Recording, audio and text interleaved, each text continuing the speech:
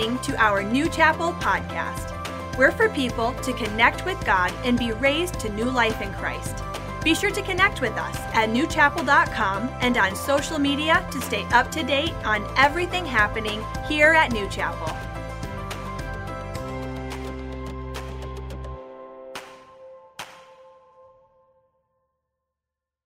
The third part of our series, Church in the Wild. Are you excited about today's message? Yeah, I know that you are. Today's message is going to be encouraging to you. I believe that. If you're watching online, make sure to hit share. Every time you do that, an angel gets its wings. And also, if you're in the room right now, take out something to take notes on, something. And we take notes. Why, New Chapel? We believe God has something to say to us. And we don't want to leave here just shaking our head and give the preacher a good hearing. God wants to speak to you. It's not so important what I say. It's important what you get out of today. If you have your Bibles, you can turn with me to the book of Daniel, chapter 6. Daniel 6. I want to read for you a passage and give you a principle, like typical Pastor Joe style, and then we'll get into some application of all of that. This is what it says in Daniel 6. The Bible says, Daniel so distinguished himself among the administrators and other leaders by his exceptional qualities that the king planned to set him over the whole kingdom. Maybe you have King James or New King James, and it says that he had an excellent spirit about him. That's a great translation. But it's interesting that Daniel distinguished himself. He separated himself from everybody else in how? It wasn't on how he dressed. It wasn't in his great pedigree. How he distinguished himself was with exceptional qualities. And during this month, we've been talking about some of those. Today, we're going to talk about an incredible one, but listen to me. These don't just work for churches. These work for homes. These work for businesses. These work for families that are trying to get back on track. When you make the decision to go on God's track of doing things, His way, His standard, God will bless you indeed. Somebody say amen. And so we've talked about how we're in a wild culture, how the world has lost its mind. Now that is West Virginia speech, but it's good preaching. And the world is crazy. But at the same time, as they're being wild in their way, I believe God has called His church to be wild, to not shrink back from the darkness and run and hide, but be those in the midst of all of the darkness, the wildness of the world, and be a church that's wildly on fire for God. Can I hear an amen, somebody? And so the idea with today, and today's message title is this: Wildly Empowered. That's the dream that I believe God has for His church. You know, I grew up, and many of you did, I'm sure, in an environment, a church environment especially, where it was really all about the dude, right? Like it's what he wanted to do. And that was certainly so when I was younger. It was on steroids at the place that I rededicated when I was 17. It was like the Genius and 1,000 Helpers. It was all about what was happening at the very, very apex. And, you know, there were some empowering people that were at that church that got beside me and helped me and sowed into my life. But the overwhelming arc of it all was really, we were there to serve His vision and what He had to do. And, you know, if you think about, a lot of things back in the day were like that, whether it be a coach or a school, something of a workplace, it was all going up to the very top, and it's like, whatever Head Fred says, that's what we gonna do. And I'm not diminishing having an authority structure, anything like that, but I learned a valuable lesson at the church that I rededicated at. There's a difference in between being authoritarian and being an authority. And so we have to realize that God wants to empower us. I want to give you some context on why people elevate the man of God, they elevate preachers and other people on a pedestal, and they actually diminish themselves. In the Old Testament, God was establishing the nation of Israel. And how He did it was with a family. There was a dad, his name literally was Israel, and he had 12 sons. And within there, you've got Manasseh, and you've got the Levi. It was Levi, but it became Levites. Those 12 sons became the 12 leaders of the 12 tribes of Israel. And the third born son was Levi, and God said, I'm anointing this man, Levi, and his descendants as the priests. So it doesn't matter if you're an introvert, extrovert. It doesn't matter if you're Michael Corleone or Fredo in the family. You're the firstborn male, you're going to be the priest. And so the priest was this link, this mediator between God and the people. And the people would come because they had sinned, and they'd be like, I need help. And so the priest, he'd go back, he'd make sacrifices for the people. He'd come back and be like, you were a bad doobie. I made the sacrifice. You all right, but you got to go do this, act right, don't smoke, chew, or go with girls that do, get out of here, And that was the mediator between God and man, the Old Testament priests, the Levites. Now, here's what's interesting. When Jesus shows up on the scene, he's very submissive to the authority of his day. He goes through rabbinical school. He goes to Bet Shefer, Bet Midrash, and Bet Talmud. He graduates as a rabbi. The ceremony of graduation was baptism. When you were baptized, you'd want to be baptized by the highest end. I mean, you want to have another famous celebrity preacher in to baptize you. Jesus gets John the Baptist wearing camel hair and eating bugs. And so Jesus gets baptized as a rabbi, and he begins to go out there, and who does he go after? Not the creme de la creme, not the apex people. He goes after common, normal people like you or I. He goes after normal people. In fact, when he gets around normal people, he really upsets the religious leaders of the day because he starts saying things like, hey, normal people, you're the salt of the world. You're the light of the world. How could we ever hide that? God wants to do things through you individually. Do you know what really got them upset? And it was one of the reasons why they crucified him, is because Jesus, he actually called God by Father, not just God. See, Jews were so holy, they wouldn't even write the name of God. It would be G/D. It was such a holy thing, they didn't even want to mess with it. And they say, hey, Jesus, how do we pray? And he says, our Father who art in heaven, hallowed be thy name. So Jesus completely kicks at religion, kicks at the status of the day, and he starts to empower normal people. Amazing, groundbreaking. Well, that's the reason why he got crucified, because that wasn't popular with the religious authorities of the day, but it was groundbreaking. So he goes through crucifixion, he raises from the dead, and before he ascends to heaven, he tells his disciples, those people following him, which are now hundreds of people, you go wait in the upper room not long from now. When Pentecost comes, he's going to give you the Holy Spirit. God will pour his Spirit out. So he ascends up into heaven. Here's what's interesting. Day of Pentecost. Who was there? High priests, religious leaders, normal people. And in fact, there were several hundred people that heard him say it, but only 120 that actually stuck around and went to the upper room and sought God. And so really, this is a whosoever will type situation. If you want God, God's there to give himself to you. He loves you and wants that relationship. But it's very interesting. It wasn't just on the religious leaders. And in fact, it wasn't long from Pentecost where the Holy Spirit being poured out on holy Jews was now being poured out on Gentiles. That's non-Jewish people, non-Jewish heritage. That's you and me. And so it went worldwide. It was a movement. And within a couple hundred years of the resurrection of Christ, religion had already begun to come into the church. You had men that tried to divide people away from the Bible. Things really became convoluted. They started to use terms like clergy and priest. They resurrected the word priest again from an Old Testament doctrine. And clergy, it's interesting. How many of you guys have ever heard that word, clergy? Are you a man of the cloth? Are you clergy? And I will tell you, the only time that I allow anybody to call me clergy is when I go to Butterworth Hospital because I get a better parking spot. Just to be honest, that's the only time. And you need one when you go there. Clergy, literally, you look it up. It means this is the person who knows what's going on and the rest of these people are idiots. That's almost, just brass tacks, that's what it means. And so clergy began to take the Bible out of people's hands, wasn't explaining it to them. They held it back. It's actually where we get the word clerk from. If you have any kind of municipality, a town or a city, they'll have even our county has a county clerk. Well, in that case, that word clerk comes from clergy because the clergy took the Bible away. They were reading the Bible. They were taking notes. That's clerical work. Make sense? Now, while all of that was happening, they created a word called laity. That is, there's preachers, and they are clergy, and then you have the laity, which literally means all the other dummies that don't know what's going on. Anybody that's not clergy.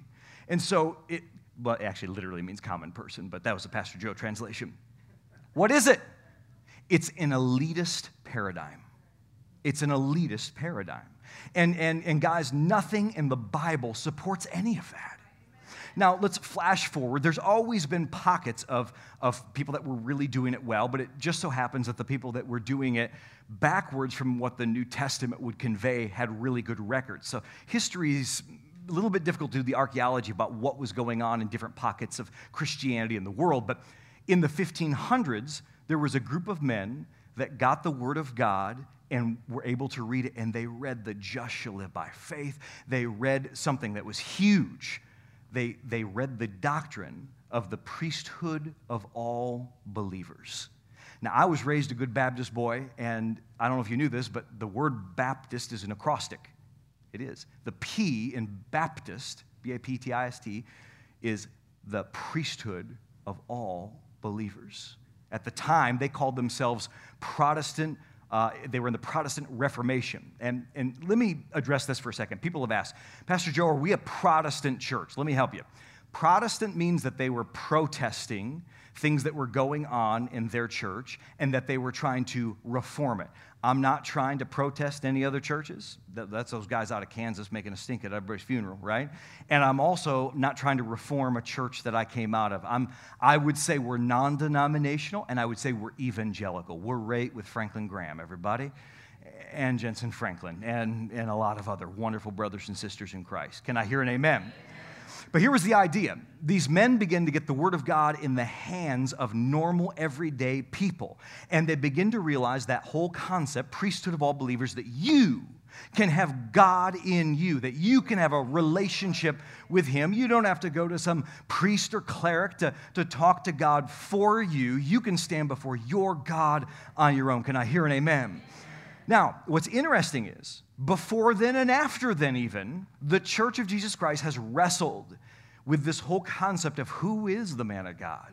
It's one of the reasons why you call me the minister here. Where are you going? Who's the minister there? We get our terms kind of messed up with all of that. And for too long, the church has done it completely backwards from what the Bible conveys in the New Testament. You have a whole bunch of congregation people, church members, that they want to come in and they want to lead. They want to make all the decisions. And then they want to hire their pastor to go out there and do all the ministry. I'm telling you, you can't make a case for it. You read through the New Testament over and over again. God has given the fivefold ministry gifts, your pastor, to help lead the church, and He's given you as a saint to the work of the ministry. Is it any wonder why we can't take ground? When you want the Great Commission to be on this mug? I mean, that's a lot. But all of us together. So what do we need to do? We need to have our preachers stop doing all the ministry, aside from their, just as a Christian. We need to have the ministers, the pastors, the preachers start to lead. And we need the congregations to begin to do the work of the ministry. And then, my friend, we'll take ground like we never have before. Can I hear an amen? Now, when we launched New Chapel, I tried to convey this thought. We had seen this happening in other areas of the country, and it was making their churches explode. And not just for numerical reasons, but because we need revival. And so I remember sitting down with the launch team and trying to convey these thoughts, and they're looking at me just as blank as y'all are looking at me right now, just to be honest. They're like, well, what do you want us to do? Well, let's talk about kids ministry, right? We're getting ready to launch this church. How do we have the best kids ministry in the whole world? How do we do it? Well, I don't know. What do you want to do? Well, I didn't ask that. What do you think would be good for check-in? What kind of curriculum should we use? Whatever curriculum you want to use, Pastor Joe. Look, I'm not Eddie Murphy. Can we just figure this out? Like throw me a bone. I don't know what to do. And trying to get people to get off from this idea that the holy man of God knows all the answers for everything. Listen, I have vision, more than your average bear. But I need yours. I need your gifts and your talents. And together, that's how we're going to do it. And it's so important, isn't it? Thank God that God sent us the people that we did, and we built an incredible kids ministry. In fact, the most important thing we have going on Sunday morning is back there in kids. And so, I guess what I'm trying to say is that we together can make that influence, but you can't discount yourself. Now, I'm not discounting myself to try to elevate you. I know who I am in Christ. I know that I am a man of God, but I've come to believe this. From my study of the Bible, and also from being around town for a little bit, the big man of God is not the guy who's the genius with 1,000 helpers. The big man of God is the guy who's empowering, or the girl who's empowering the most other people to do what God has called them to do. Can I hear an amen, somebody? That's it. So I get that I'm pastor. I get that. But that means coach. That means team leader. It means that on Sunday morning, I'm going to give you some fresh news from heaven, and then it's like, as you go, preach. Yeah? That's the idea. That's why we do that, by the way. And so we've got to get our minds really wrapped around that whole concept. Now, when 2020 happened, a lot of you came back to church and welcome home.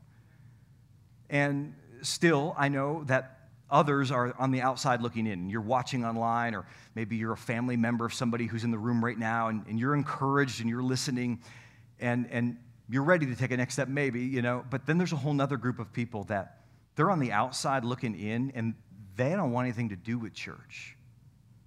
And that blows my mind, not because I was raised in church, but because I've found church to be this beautiful place where some of the best things in my life have ever happened. I met my wife in church. She was serving her dad's kids ministry at the check-in, and little 17-year-old Joe Bevilacqua kept on going to that check-in counter, even though I didn't have any kids to check in. Smart cookie, My kids, within 7 days, but some of them as few as 2 days after being born, were in the house of God. My closest relationships in my life, the people I trust the most, they're in this place. I love it, and I don't always understand why, but as I was praying about it this week, here's what I've kind of come to the realization, is that people don't like church. And I even put it this way, people don't even like God because they have an incorrect view of church or God, right? This is very profound. In fact, I like to say, if it's going to be a profound statement, so you know to give me a good response, okay? Very profound. How you view something determines how you interact with it. If you view God as angry and severe, you're going to relate to him like that. If you view the church as judgmental and hateful, I know some of y'all have legitimate stories. Legitimate. I'm not discounting any of that. I'm just saying that the Christian faith is much broader than that awful experience you had. Right? And so we have to have the right viewpoint on all of this. And really, we need to give the world a correct viewpoint on all of this, because the way that you view something is the way that you interact with all of it, whether or not it's based in reality. Check this out. Proverbs 23 and verse 7. I want to read this for you. Proverbs 23 and verse 7. As a man thinks in his heart, so is he. Just whatever you think about it. Colossians 2:8, I believe it is, says that you can be robbed by the deceitfulness of your mind, that by the traditions of men. Instead of saying, hey, Pastor, I'm struggling with this scripture, I can't tell you how many times somebody's come to me and said, Pastor Joe, listen, I just don't believe that way. I love the worship. I think you're funny. Great message. I learned a ton about the Bible. I grew more as a Christian than I ever did. But listen, there's just this one thing so I don't believe that way, so I'm out. Well, how do you even talk to somebody like that? As a man thinks, so he is. The way he's approaching this thing has nothing to do with even the Bible. It has to do with his beliefs. And it's elevated high above the Bible then, isn't it? What? We can't do that.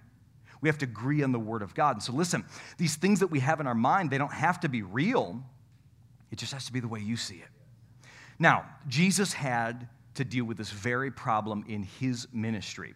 He's taking his disciples on a walk. They're actually going way out of the way to an area called Caesarea Philippi. And he's preaching his new series, if you will, on being a grassroots movement of people in relationship with God. He didn't say so much, but you'll read it in Mark 8, verse 27.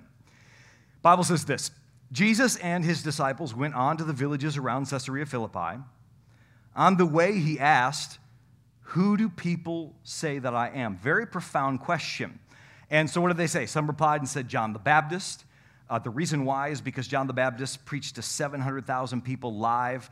And back in Bible times, it was kind of like Barney Rubble. You couldn't engrave somebody's face on a poster, so they'd never seen him, but they had heard about him. So they said, some people think you're John the Baptist. Other people think that you're Elijah. Why? Elijah was the Old Testament character that never died. He went on a stroll with God and just went on to heaven. We believe that he'll be back shortly. And still others They say that you're one of the prophets. Very interesting what Jesus says, verse 29. But what about you? I want to just pose that to everybody in the room, because it is individual, and he makes it that way.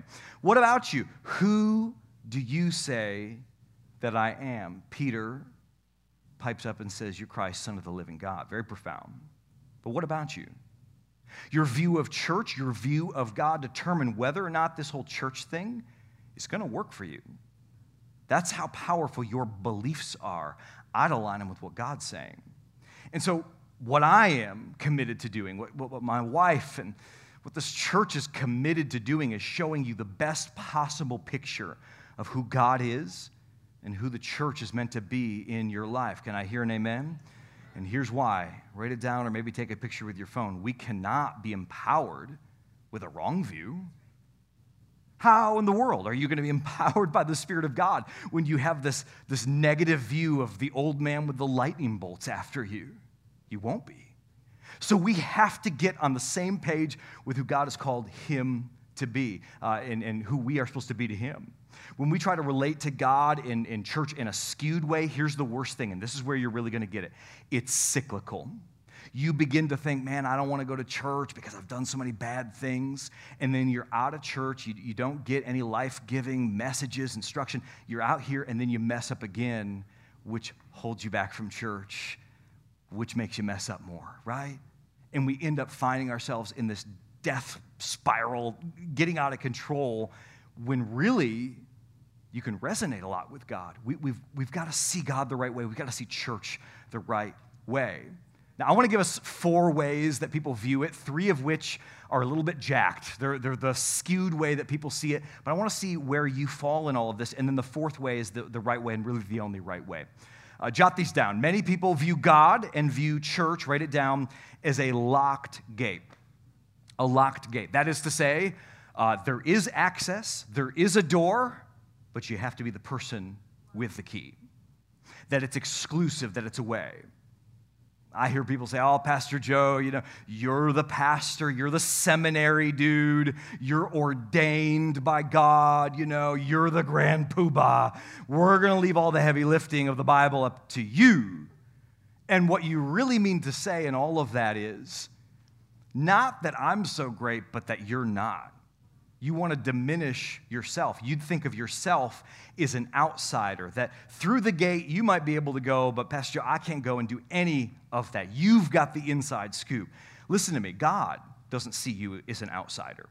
That's not how he approaches you. And religion has been the thing that's turned this whole thing into a club mentality. So many churches are like clubs or country clubs, and it's wrong. It's one of the reasons why we don't offer membership here at New Chapel. You have to become a partner. That's really more biblical language anyway. It's why we do New Chapel Connect. Today, after the service, 15 minutes after we dismiss, we're going to have lunch and water pop, everything, childcare for your kids. Hang around, hear the vision about who we are. If you want to join what we're doing, great. But at least let's meet. And guys, here's what I'm trying to say, is that the country club mentality is so wrong. God does not look at us like outsiders and insiders. Exclusivity is not the currency of the kingdom. Can I hear an amen? God says whoever will, right? God doesn't operate that way. Some of you were taught, especially in Western Michigan, that some people were just born to be awful, and some were born to be wild. Some were born to be right after God and go to heaven, and some people were destined before they were ever born to go to hell. Some people in the room were taught that. Listen to me. God has not predetermined where you are meant to go. There is nothing over your life, no stamp on your forehead that says God's done with you, God loves you, God is for you. In fact, your Bible says that he is not willing that any should perish, but all should come into repentance. Your Bible says that he is not slack concerning his promises and returning, but he's not willing that any should perish. The imagery I get is this, because God is the only one that knows when the rapture of the church is going to happen. I picture Jesus on that white horse, and he's like going back and forth. He's like, God, is it now? Is it now? Can I go now? And God's like, wait a second. There's a pocket over here. We can get a couple more. This person's ripe for decision. God has not predetermined you to be a person who goes to hell. He knows the plans that he has for you, plans to prosper you, not to harm you, plans to give you a future and a hope. Say amen, somebody. So Jesus did not die to give us some hierarchy questioning who the important people were. Guys, it's not a locked gate. Second paradigm people have, write it down, they view the pile of luggage. And maybe it's not that they view church as luggage, though being in church for a while, I will tell you, luggage, it comes with. But maybe they're looking at their life and some of the things they've done. Oh, Pastor Joe, you don't want me to be serving at the church. You don't want me in the front row. I've been doing some bad things in my past. Some of y'all, you're my Facebook friend, and you forget that. Some of you don't know. You being buck wild now. So, though, there was a woman that came up to me, and she said, Pastor Joe, listen. And she was so on fire for God. She was so excited. She said, listen, I'm not gonna join the Go team. I won't embarrass you. And she was talking about the things that she had done in her past. If you know me, boy, I'm grace and truth in those moments. I said, au contraire, you can't embarrass me. You're surrounded by people that have messed up. You're not an embarrassment to God. You're not an embarrassment to this church. Be empowered by this church to fulfill your call. You know, the Bible says that the gifts and callings of God are without repentance. As much as you try to run from him, God is right there wherever you go. And so we are that church. Somebody say amen. And listen, God intentionally, throughout your Bible, you read it, he used some of the most jacked up people to do some of the most incredible things. Moses, murderer. Great, that escalated quickly. Moses, what do you do? He just killed a guy, but he wrote the first 5 books of the Bible, the Pentateuch. Man of God, a deliverer. How about King David? Oh, my boys love King David. Adulterer. Okay, pervo. Great example for my kids. That's awesome. But yet God uses him. God uses him in an incredible way. The disciples. These guys were tore back. The Bible says that they were sinners and tax collectors, which you could just put an equal sign in between those two statements. Tax collector, sinner. The church said, it was quiet. You're afraid they're watching you. Might up the assessment of your house. And they will. I want you to think about Paul the apostle, this incredible man of God, but even think about how he was called. His name was Saul. He's going to an execution. He was a Pharisee who had to sit over that whole execution as though a judge would sit over a trial. And they watched Stephen become a martyr. The Bible says that Jesus was standing at the right hand of the Father. Only time in your Bible that since the ascension, it says that Jesus was standing. He's normally seated. Why was he standing? It says very clearly in To Kill a Mockingbird, there's no greater honor that you can give a man but to stand in his presence. And so Jesus was standing at the execution of Stephen, who was a brilliant man, brilliant. The disciples, the Bible says, were ignorant and unlearned men. They were from Croton. But Stephen wasn't like that.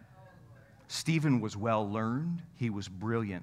And Paul also was that way, but he was persecuting the church. Well, he goes back home, and on the way home, he goes on the street called Damascus. Jesus Christ knocks him on his blessed assurance and says, Paul, isn't it hard that you're kicking against your conscience? Paul becomes Paul from being Saul, who's killing Christians on a regular basis. When? After his past? No. God called him while he was leaving a murder. Hear me now. God does not call the qualified. He qualifies the called. Your past doesn't disqualify you. And in fact, what God will do is leverage every little bit of that story, maybe in ways that make you uncomfortable. You might have to make peace with that in order to be a blessing to other people so they don't have to do some of the things you did.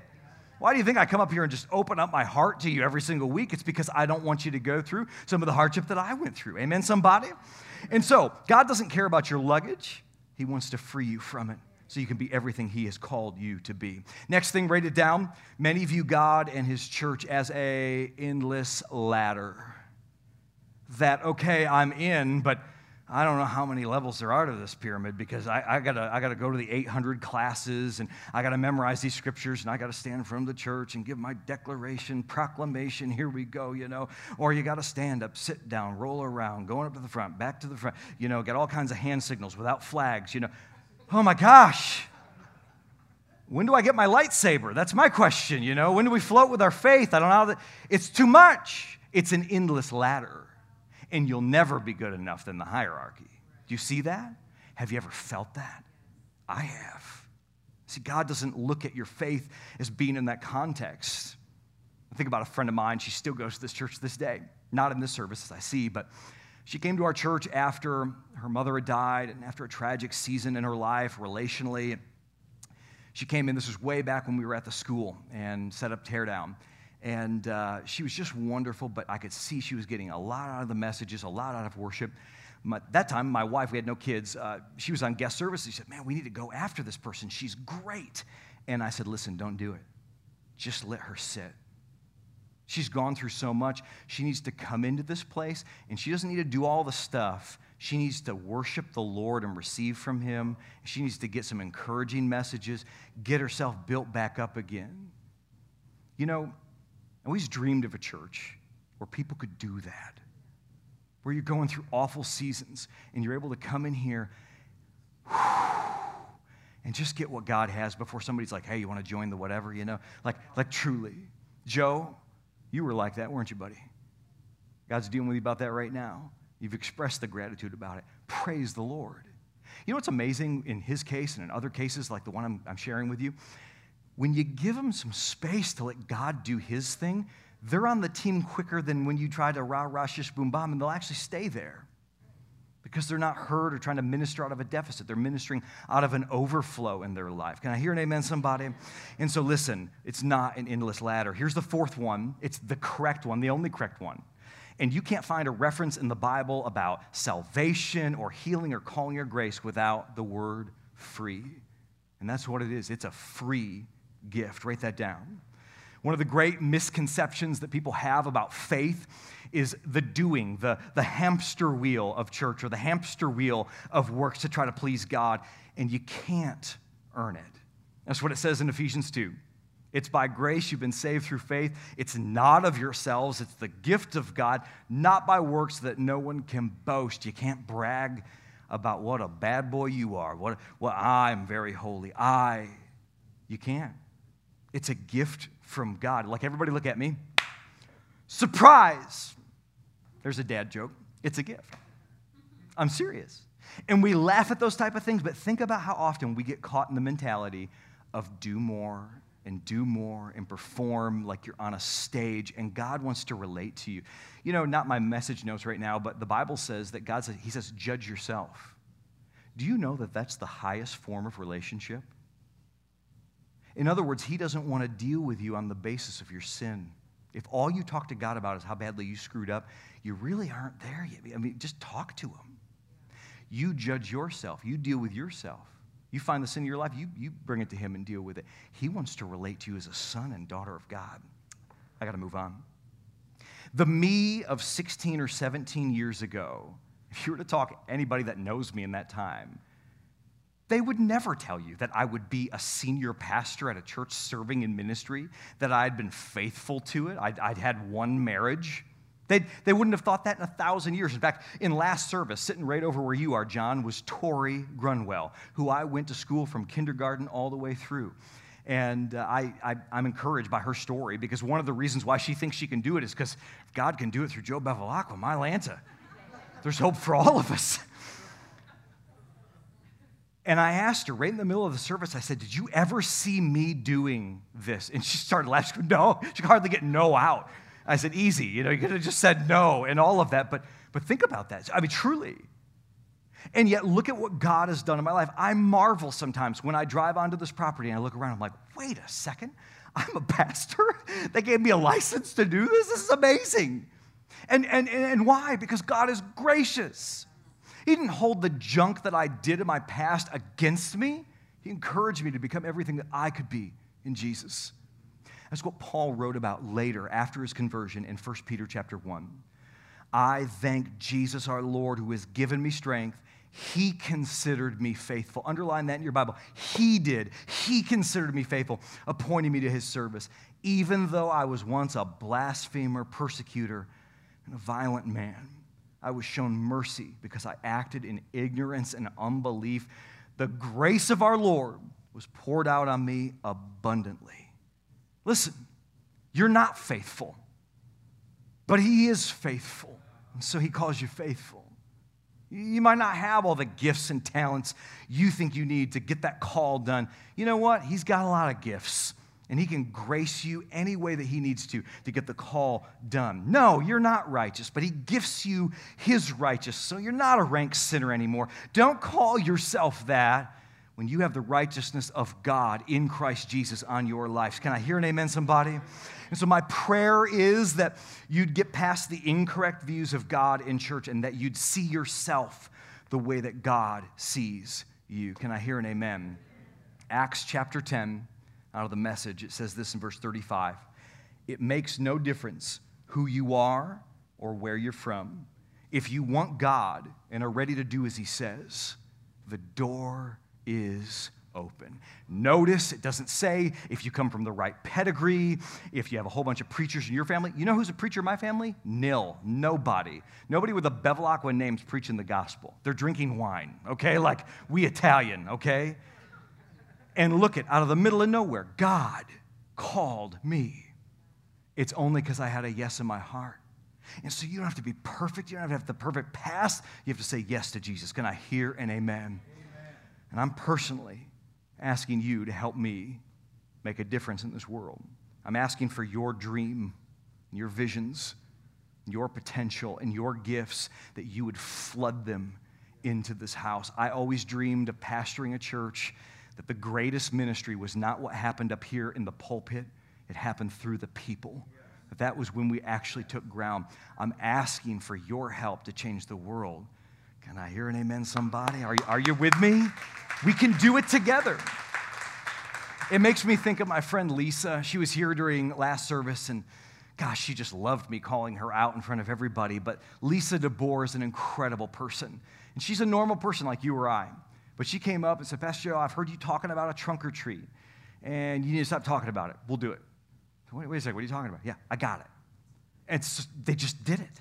And they made it happen. How many of y'all were here when 500-600 people were on the campus of New Chapel just for our trunk or treat? Isn't that amazing? It was awesome. And who was it? It was Lisa, normal Lisa, who just lives right down the road. And she's like, I have a gift of administration. I'm going to use that.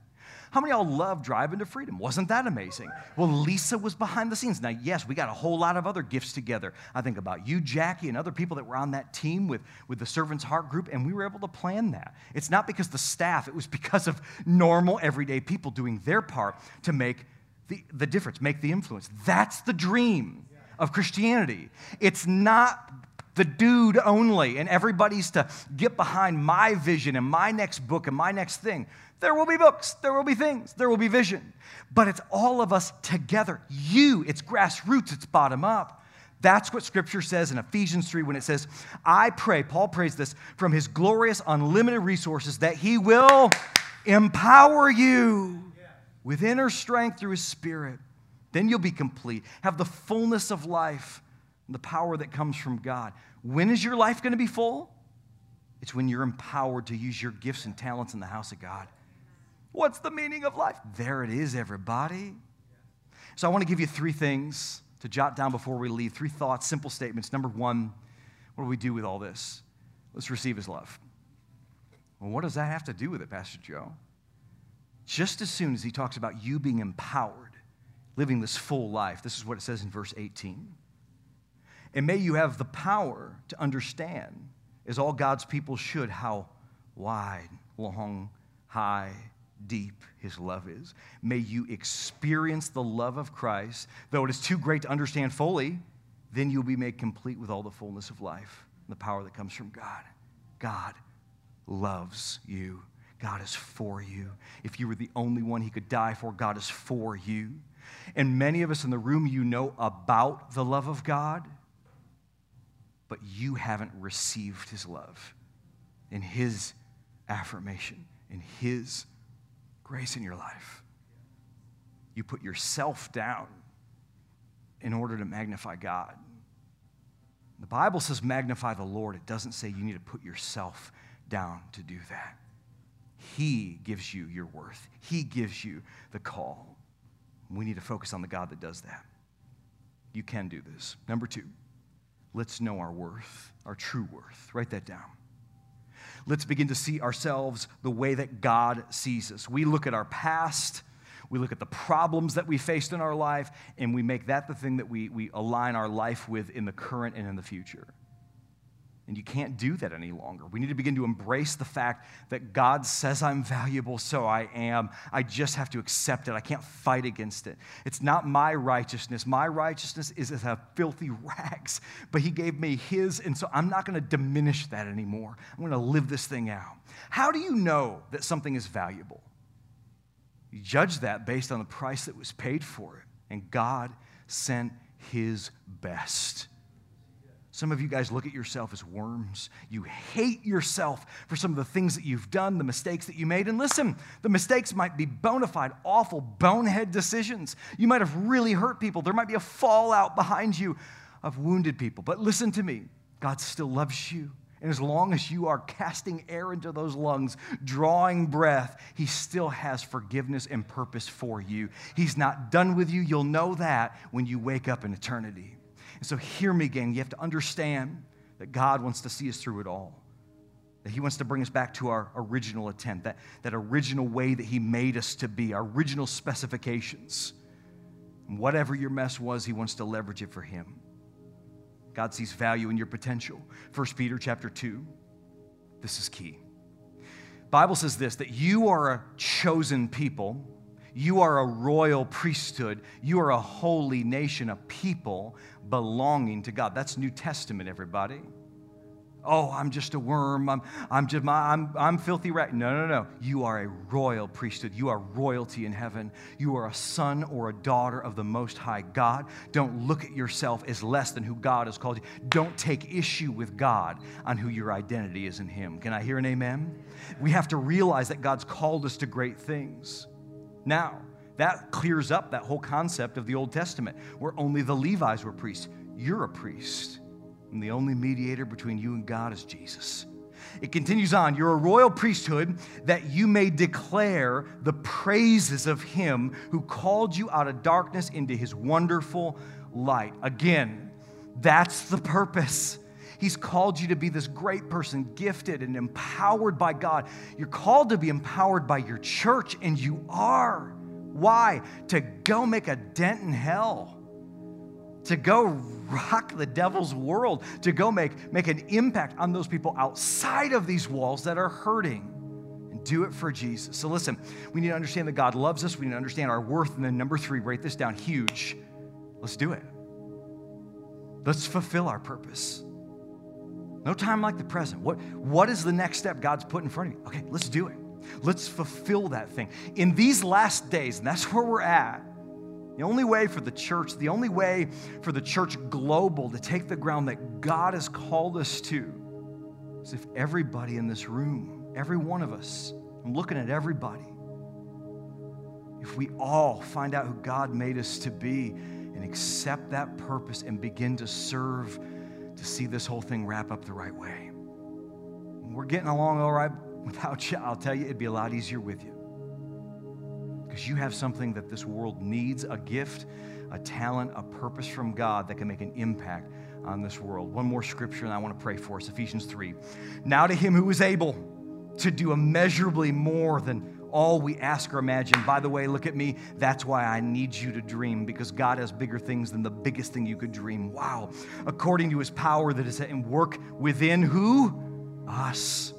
To him be glory in the church and in Christ Jesus throughout all generations, forever and ever. And a grateful church said, bow your heads. Father, in the name of Jesus, I thank you for meeting us in this place, that God, purpose is ringing in this room, that people are being drawn this month towards something greater, that God, this is a church who is empowered, that it's not the genius and 1,000 helpers, that you have put gifts and talents and callings into your kids. And God, I ask that you'd reveal it to your kids now and begin to draw it out. Show them next steps that they can take so that all of us together can make a difference. So the saints can do this ministry so that we can lead this thing on into your second coming. God, I thank you that you are ministering truth to people in this room and those that are watching online. And Lord, if there's anybody in this place, in the sound of my voice, that doesn't know you, help me to find them in Jesus' name. Heads bowed and eyes closed. If you don't know Jesus, he brokered peace between you and God. All you have to do is stop trying to be the God over your own life and give it to him. When you make Jesus Lord, the Bible said you'll be saved.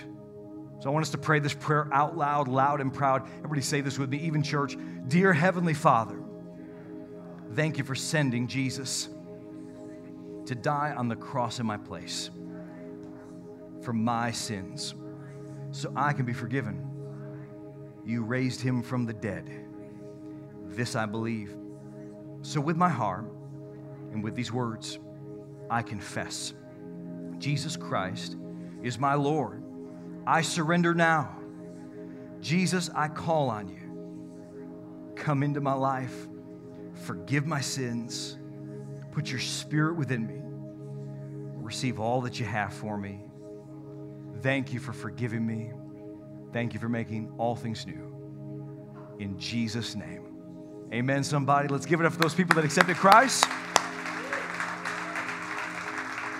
Now, I want to welcome down our elementary classroom. You guys want to come down and then listen. If you're a parent of one of these kids, I want you to meet your kids down here, all the way down at the altar. I told you over the last several weeks, I wanted to pray for our kids as they go back to school, whether that is college, they're going back to school, or if you're a professor, a teacher, faculty. So listen to me. If you're in the sound of my voice right now and you're a teacher, faculty, anybody like that, I'm calling you down right now. Well, I just work at a daycare. Praise the Lord. That's you. I see that hand, may I have another. Anybody involved in school, you work at a school, or if you're a student, and can we give it up for these awesome looking kids down here? Oh, awesome. Very cool. Very cool. Hey, I want to do this a little different than last service. Could everybody down here, could y'all look at me for a second? Listen, your parents love you. And for those of you that are teachers and faculty, we love you. And the world has done lost its mind. I want you to respect and honor authority in your life. You can oppose people and respect them. Come on, Bevilacquas.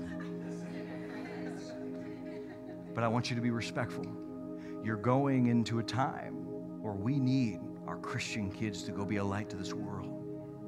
And for the teachers and administrators and staff, thank you. I want to pray for all of us. School isn't changing. It's changed. It's different than when you left for summer break.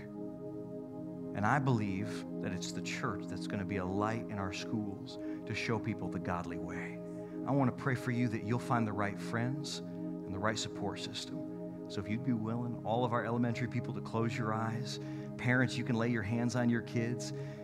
Teachers and administrators, I want to pray for you too. Father, in the name of Jesus, I thank you for these people that are called to raise up a generation. God, I thank you that they're willing to be patient and love on people, the little ones, God. Lord, I thank you that you'll make their tongue the pen of a ready writer. God, you'll help them to take a stand where they need to. God, I pray for the next generation right now. Lord, I thank you for these gifts from God. Lord, I thank you that these are mighty men and mighty women of God. And Lord, when they go to school, I thank you that they're going in the power of the Holy Spirit. Lord, I thank you for the gifts and callings of God being revealed at a young age, much younger than me. God, I thank you and I praise you that they won't have to go through some of the things that we went through. God, I thank you for freedom. Lord, I thank you that when they go into these schools that they're going to be a witness and be able to talk about Jesus. Lord, I thank you that people will know that they're Christians just by what's on their life.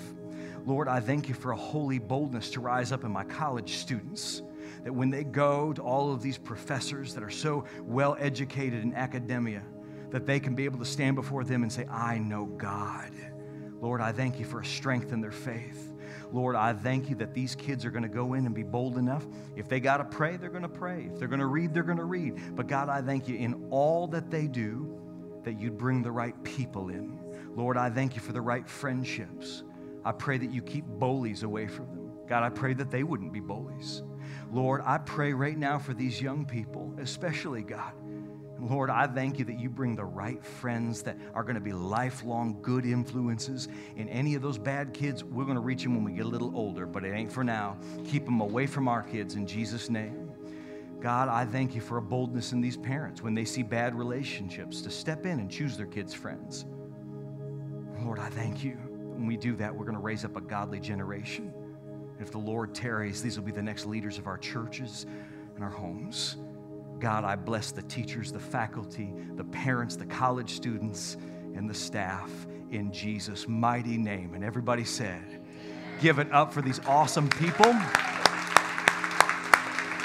Now, parents, what I'm going to have all of your elementary kids do is follow Miss Naya. She's going to raise her hand over there. Kids, follow her. You're going to check your kids out just like normal. We want to make sure everything is as secure as anything. And can we give it up for these awesome, handsome, pretty-looking kids? One more time, louder than that. Give it up for them, gang. Church, you can stand up on your feet all over this place. Did y'all get anything out of this message today, the service? Y'all get anything out of this? Yeah? Hey, I invite you back for next week. I'm excited about where this series is going, and bring somebody with you. I think that it's going to be an exciting time through Church in the Wild. That's who you're called to be.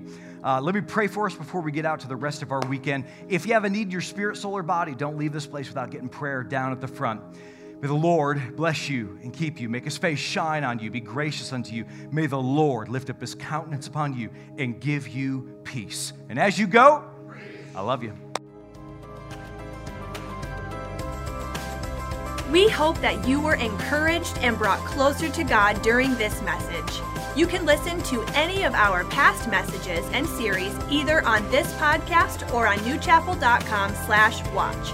And be sure to connect with us on Facebook or Instagram to stay up to date on everything happening here at New Chapel.